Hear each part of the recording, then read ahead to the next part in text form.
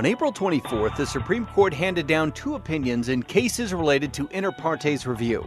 In a 7-2 decision, the court upheld the constitutionality of IPR in Oil States LLC versus Greens Energy Group LLC.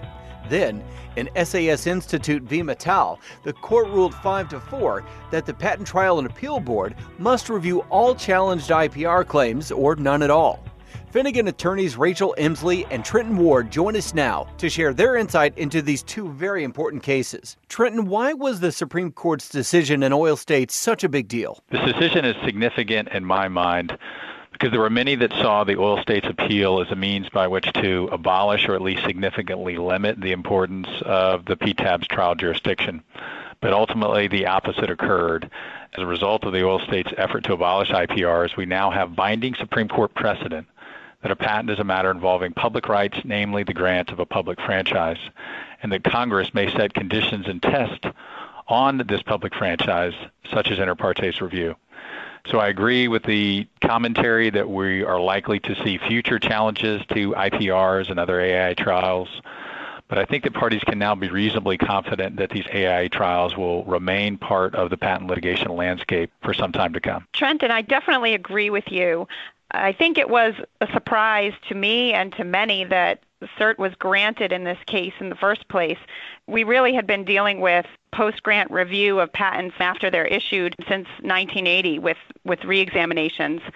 And, what we hear from our clients the most is that they're looking for predictability and certainty when it comes to their portfolios and when it comes to patent litigation risks.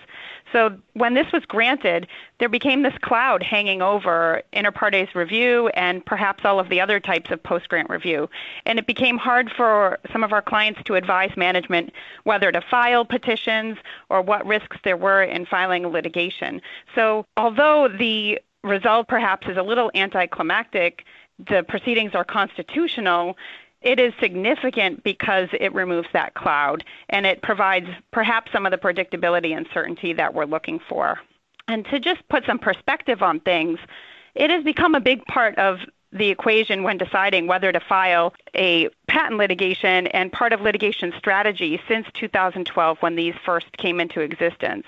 And to date, we have over 7,600 petitions filed for IPRs. And then if you combine that with the other types of AIA trials, there are over 8,000 of them that have been filed. And with the institution rate standing at 51% and 19% having claims survive at the outcome, and the Federal Circuit affirming that around 72% of the time, arguably, although some maybe didn't like the result of these proceedings, it was providing some sort of predictability to the litigation game. With the decision saying that these are here to stay, at least for the reasons that were presented in this case, I think there is some relief amongst our clients and everybody involved that we have that final word. Rachel, in a nutshell, on what basis did the Supreme Court deny the constitutionality challenge to IPRs? The constitutional question in this case was twofold.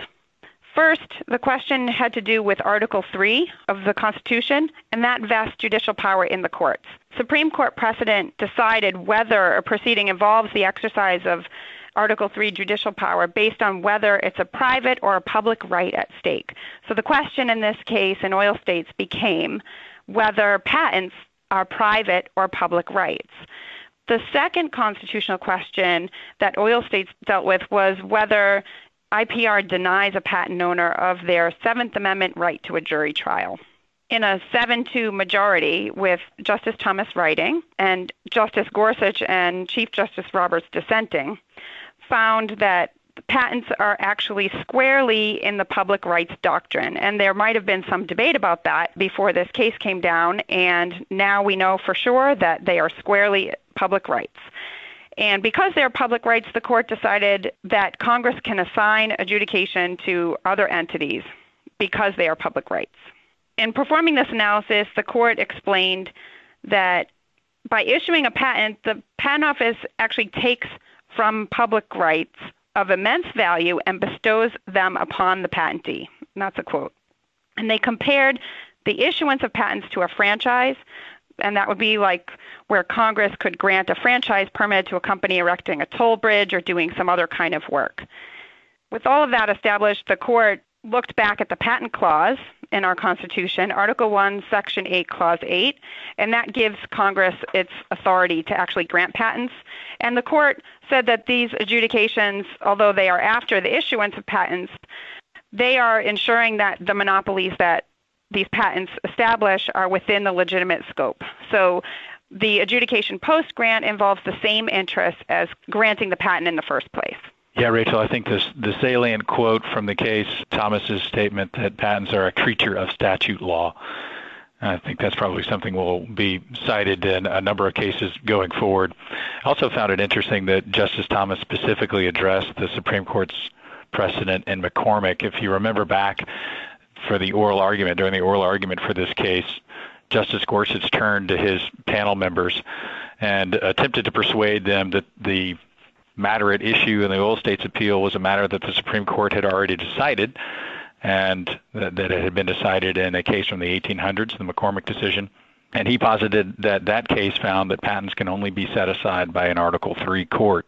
Justice Thomas addressed that specifically in the majority opinion and dismissed his colleague's line of logic by highlighting the fact that the McCormick decision was decided under the Patent Act of 1870, and that particular Patent Act did not include a provision for post-issuance administrative review, obviously contrary to the current statute that we're operating under, which does provide for post-issuance administrative review. 2 Supreme Court justices dissented from this decision. Why was that? Well, as I mentioned, Justice Gorsuch made his position quite clear during the oral argument that he was in favor of unconstitutionality. So I think it was a pretty safe bet that you were going to at least get a dissent from any majority affirmance of IPR constitutionality from Justice Gorsuch.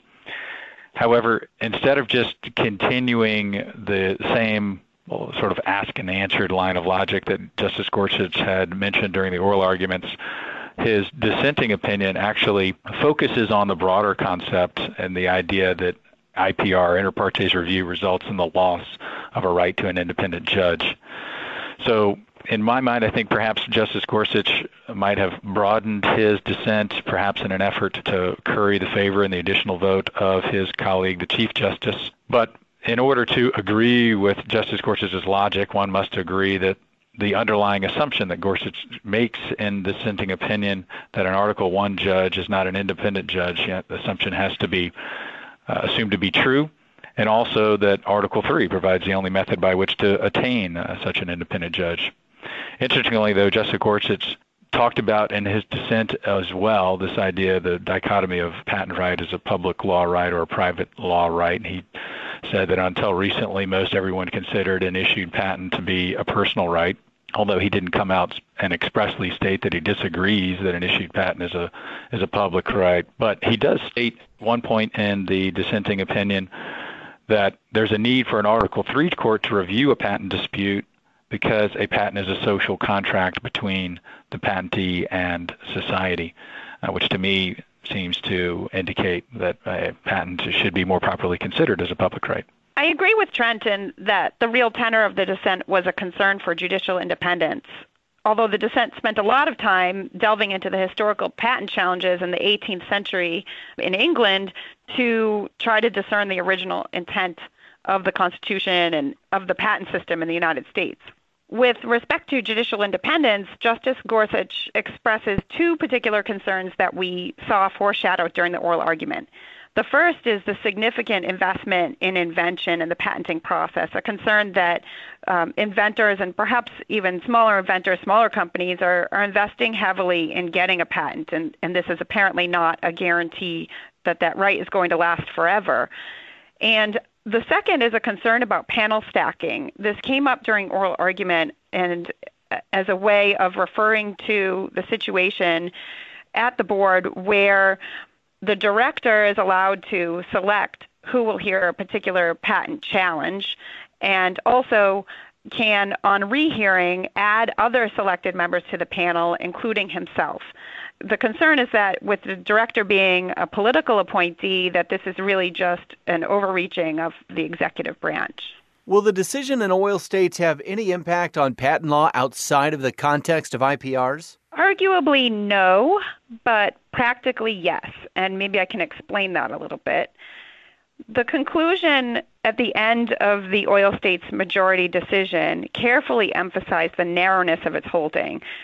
And they emphasized that it was only to the precise constitutional questions that were presented by oil states in this case. And these were in the context of an IPR. So the question of whether covered business method review, or CBM, is constitutional, or whether post-grant reviews, PGRs, or ex parte re-exams were constitutional, that was not squarely before the court, and they were careful to carve that out. But although there are some differences in those proceedings from IPRs, they're similar in very relevant ways. So practically speaking, I think that oil states will stifle the same questions coming up in those contexts. For example, they have the same relief provided to the petitioner, meaning that whether the relief to the petitioner in these proceedings is the cancellation of the patent or cancellation of certain claims, if the petitioner can show that they didn't meet the statutory requirements for issuance in the first place. Also, the decision was founded on the fact that a patent is a public right. And so at issue in these other proceedings is, of course, patents, and that doesn't change. So this similarity is relevant to the key components of the decision, and I just don't think that you're likely then to see the same challenge for other post-grant proceedings.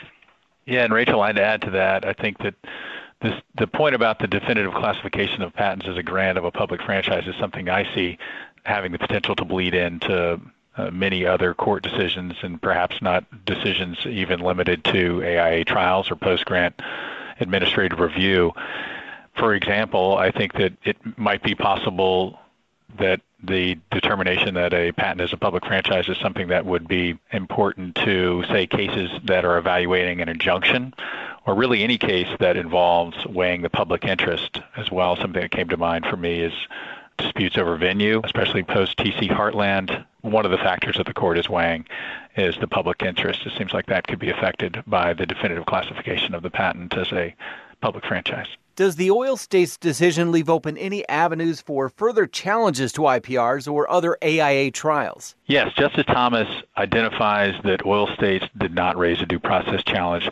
Also, Justice Thomas expressly states in the majority opinion that oil states did not challenge the retroactive application of inter partes review. And in view of those two statements, I would not be surprised to see future disgruntled parties challenging either IPRs or other AIA trials as improper denials of due process, or perhaps as well an improper taking of a patent asset. And Justice Thomas specifically identified that patents are property for purposes of the due process clause and the takings clause. So for other AIA trials, we know that the sunset for covered business method review is coming soon in 2020, and we might be running out of time for such a challenge, but some patent owners in those proceedings have argued that those are constitutionally improper for a different reason. In CBM, the legislation carves out a special subset of patents for special treatment, those used in the practice, administration, or management of a financial product or service and not directed to a technological invention. So patent owners there have argued that that carve-out is not proper. I think that we're likely to see that question bubble up soon. And as Trent had mentioned, due process is definitely a fertile ground left open by the opinion. I think that the PTAB, the board, is really tuning in now to due process issues. Early on, the majority of us had experiences where it was very difficult to secure additional briefing on various issues or to get certain discovery. And now the board seems to be allowing parties a little bit more latitude. I don't know if that's because of what they heard during the oral hearing in oil states, or if some of the decisions that are coming out of the federal circuit mentioning potential due process issues are getting a little bit of the board's ear. But in any case, we're seeing things change a little bit. But as is always the case with due process, there's a tension in determining how much process is due. From my perspective, that's where the PTAB will continue to struggle. They have a congressional mandate to conclude trial within 1 year, and this is always mounting a huge pressure on the board. It makes it difficult to let everything happen in a way that all of the parties would agree is fair. So due process is always going to come up when a party feels aggrieved by the situation where the board is clamping down and trying to get things done in perhaps a more speedy way at the expense of the interests of one of the parties. So I think that we can expect to see many attempts to raise due process appeals following the oil states decision, especially where the court particularly carved that out as something that's possible following the decision. It makes you think that perhaps there's some concern there about the proceedings that they're not fully articulating. And finally, in addition to its significant decision in oil states, the Supreme Court simultaneously released a decision in SAS Institute. Can you briefly summarize what happened in that case? Sure. The Supreme Court reversed a Federal Circuit decision permitting the board to render a final written decision in an IPR on less than all of the claims that the petitioner challenged. And this decision raises a huge array of questions about how the board's going to comply with the Supreme Court's reading of the statute. The PTO on April 26th issued its first guidance. They say that they'll now institute as to all claims or none. And for pending trials where there was a partial institution, parties can expect an order supplementing the institution decision. In those cases, there may be additional time, briefing, or discovery and argument, and it also might be necessary to extend that 12-month statutory deadline if it's on the near horizon. Yeah, Rachel, this is a complex problem, and it's going to take a while for both the board and the parties in each of the cases to sort it out. Regardless, if oil states is seen as confirming the legitimacy of IPRs, then I think that SAS should be seen as broadening their impact. Previously, most district courts would not have stopped a petitioner's challenges to validity that were denied institution by the PTAB, so challenges that were subject to an institution denial could have been brought again in district court litigation. If we now find ourselves in an environment in which the board is instituting on all grounds in a petition, then perhaps that is going to expand the scope of estoppel associated with that.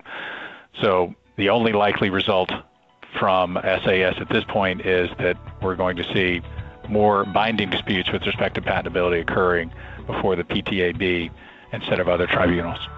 Our guests have been Rachel Emsley and Trenton Ward, attorneys at Finnegan, one of the largest IP law firms in the world. For more commentary on intellectual property news and issues, to listen to other podcasts, and to receive additional information on the firm, please visit www.finnegan.com. Thank you for listening to this podcast from Finnegan.